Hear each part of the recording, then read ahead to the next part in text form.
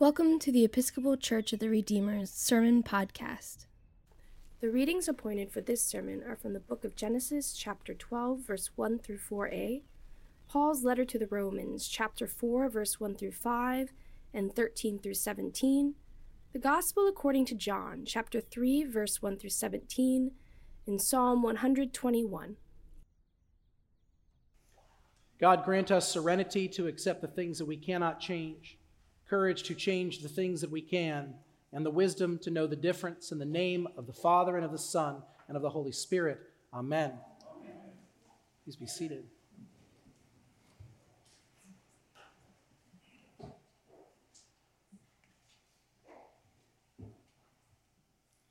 We're preaching throughout this season on the epistle. The second reading you hear, which was read beautifully today by Missy. Good work on hard stuff, Missy. Sometimes when I hear these gospel readings, there's so much to preach about, but we are going to stick with what's going on in this letter to the Romans. We've been studying Romans for almost 6 months now in our Thursday morning Bible study, so there are a handful of people here who could be preaching instead of me, but you get to just sit and see how I do. You'll let me know on Thursday. For those of you who are not part of the Bible study, there's just a little bit of onboarding I want to do, get you on the same page a little bit, which is that this is literally a letter that's written by Paul to a church in Rome. And this church is made up of people who believe in Jesus, and it is made up, what we can tell based on the letter that's written, of both Jewish believers and non-Jewish or Gentile believers. And these are people who, throughout their lives, throughout their past, throughout their parents' lives and their grandparents' lives and their great-grandparents' lives, have not shared life together any more than they had to. They've lived together in some kind of society. They've all lived in Rome together, perhaps, but they have basically kept within their culture, within their religious understanding and their lives. And now they've come to believe in Jesus. And because they believed in Jesus, they believe in the way they're supposed to believe in Jesus is by sharing community with each other. And so now they're creating this community across these cultural differences that have lasted for generations and centuries. They're now seeking to be together, to share life together. And as you might imagine, if you've ever tried to share your life with anyone, whether they be of your culture or not, tensions arise. And Paul's letter speaks and writes into those tensions directly, talking to a group of people. And at the core of their question is, who is this good news of God and Jesus Christ? Who's it for? Who's it for? That's the basic question. And what we're getting at today is just a little piece of Paul's response to who is it for? Who is God's good news? Who's God's love for? Before we go any further, I want to talk a little bit about therapy, psychotherapy. Yeah, I am not a therapist, but I have had a lot of therapy, so I'm a little bit of a pro in my own way. That's not something I make a joke of or a secret about. It is something that I've talked about often. If you don't know me well, I don't really mind talking about it. I think it's important that we're honest about the fact that we need help in this life. We need help sorting through our things, and I'm no different than anyone else in that. One thing that I've noticed, if you've ever done therapy, this will not surprise you at all. You talk about your parents a little bit. No, it's true. You don't have to go to a Freudian either. It's just a thing that happens. You talk about your parents, right? And what's fascinating when you go through therapy is without your parents' input at all, they might be long gone, they might be out of your life, they might already be dead. When you go through therapy and do these conversations and start to work through some things, your understanding of your parents changes. Your relationship with your parents change, even when they're not there. Think about that. They're not even with you to make it better or worse. They're somewhere else completely. And through the work that you do, you come to understand them differently, right? You come to understand who they are. Now, generally what happens in therapy is you start by complaining a lot, and your parents sort of kind of become a little bit like the worst. It's what happens. But if you stick with it, you move through that place of just like deep complaining about all the things they did wrong you couldn't ever tell them about, and you get to that place of messiness and complexity where you realize that your relationship is deep and rich and there's so much love even through the complexity and even with your problems and even in their shortcomings, you understand something about them. And then If you keep going, something amazing happens, which is your parents actually become human. Stick with it till that point. That's when things get wild. Okay? And this is true, by the way, in all relationships, whether or not you're in therapy. You can, without someone being around, you can think about them and you can have an understanding of who they are that can shift and change. And our goal, of course, as Christians, genuinely I mean this, our goal as Christians is actually to get to a place where we see one another as human, as fully human, so that we may love and be loved for who we are and not for who we idealize people to be.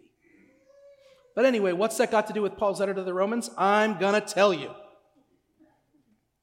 Paul uses this term righteousness a lot throughout this reading, and he suggests that we want to be righteous. And if you're like me, first of all, the first thing that happens is you go, do I actually want to be righteous? You know, righteousness, as we hear it, isn't always a compliment in our cultural language. When we refer to someone as righteous, we actually usually mean self-righteous, right? Someone who just walks around as if they're better than everyone else. Just has this sort of air about them that they get something that you don't. They're kind of the worst. So when you hear someone's righteous, you don't want to be righteous.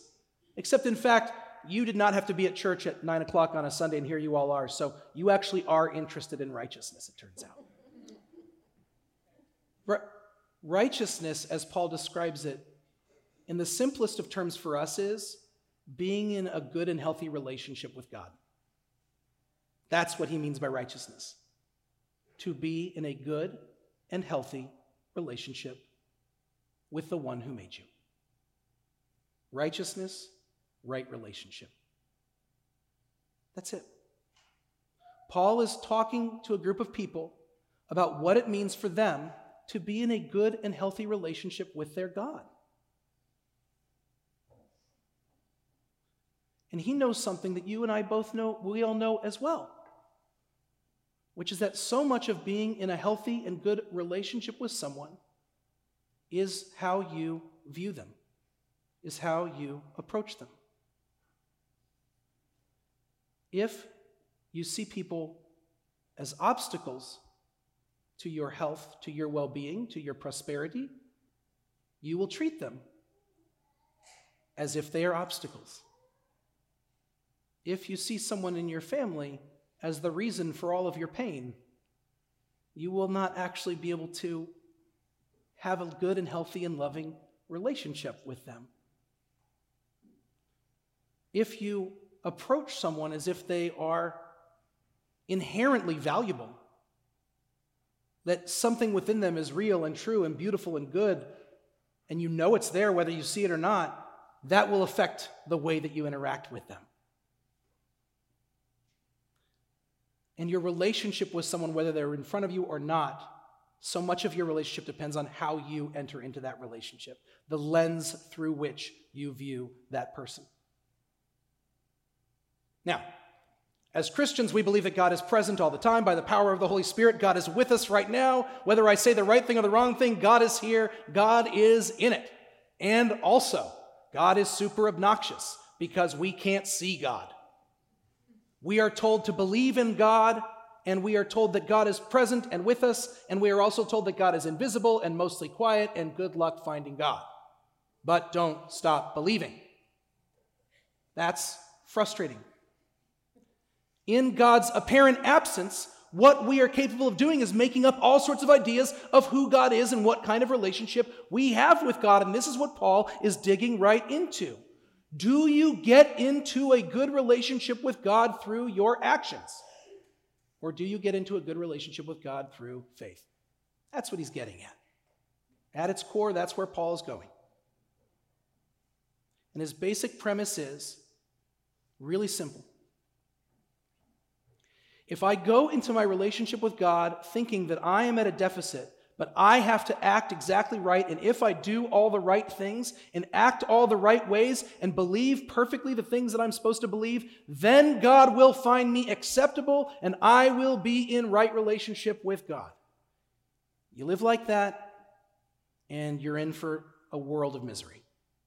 It doesn't work. And yet, think about how often we view God that way, as the one who's going to show up and be disappointed in us. As the one who's watching from afar and hoping we will get it right so God can finally be proud of you. Paul is talking to a group of people and saying, your works will not make you righteous. And what he's saying, he's not saying works don't matter. He's saying if you enter into a relationship with God thinking that you have to get everything right and do all the right things in order to have a good and healthy relationship with God, you will never know God's heart. But he says if you have faith like Abraham has, and we're going to get into that, if you have faith like Abraham has, there is a possibility that you can have a good and healthy relationship with your Maker. A good and healthy relationship with your Maker. So what kind of relationship does Abraham have with God? God shows up in Abraham's life and says, I'm going to bless you. Your life, Abraham, is a blessing. And I love you, and I'm with you, and I have your back, and you're such a blessing that through you, so many other people will be blessed. And do you know what Abraham does? He believes it. He believes it. And Paul says that is reckoned as righteousness. That is what good and healthy relationship with God looks like. It is not about doing everything perfectly, believing all the right things, being the right religion or denomination.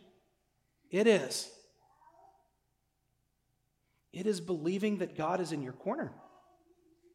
It is believing that God approaches you with love, believing that you are a blessing. Yes, you. That you, as you are blessed by God, loved by God, and you, as you are, have the capacity to participate with God in the blessing and the healing and the reconciling of this world. That you have a part in it. If when you see God coming down the lane, you think, oh my gosh, I look like this, and my house isn't clean, and what will I do? That's not good and healthy relationship. If when you see God coming down the lane, you say, here comes blessing, here comes love, my heart is filled, I can't wait to find out how I'm loved, that is good and healthy relationship. And you don't have to be religious to get this, because again, you know this in your real friendships and relationships in your life. You know the people that when they come over, you don't even care that your house is a mess? You know those people where you don't even say, I'm sorry it's a mess? Because they're just in and they love you and you know it? Are those the good relationships? The healthy ones? The people who, when you see them, you see something beautiful and powerful and you recognize how they're loving this world. And the people who make you feel like loving more, that is good and healthy relationship. And what Paul's talking about today is simply, how do we have a good and healthy relationship with the one who made us? We do it first and foremost by just having the right lens at which we look at God. So this week, in your Lenten journey, as you think about this relationship with God, as you take a look at your life with God, I ask you, what kind of relationship is it? And I don't mean, do you pray enough? Do you go to church enough? Do you believe the right things? What way do you see God? And how do you believe God sees you? The faith that makes us righteous is faith that God loves us. The thing that puts us into a right frame of mind that allows us to have a healthy and good relationship with God is one where we see God for who God actually is, which is a God of love and blessing, who raises from the dead and forgives sins, brings healing and justice, and loves us with a peace that passes all understanding. We seek righteousness not because we want to be self-righteous, but because we want a healthy and good relationship with the one who made us. And if we're serious about that, then we must truly be serious about the truth that God is love. In Jesus' name.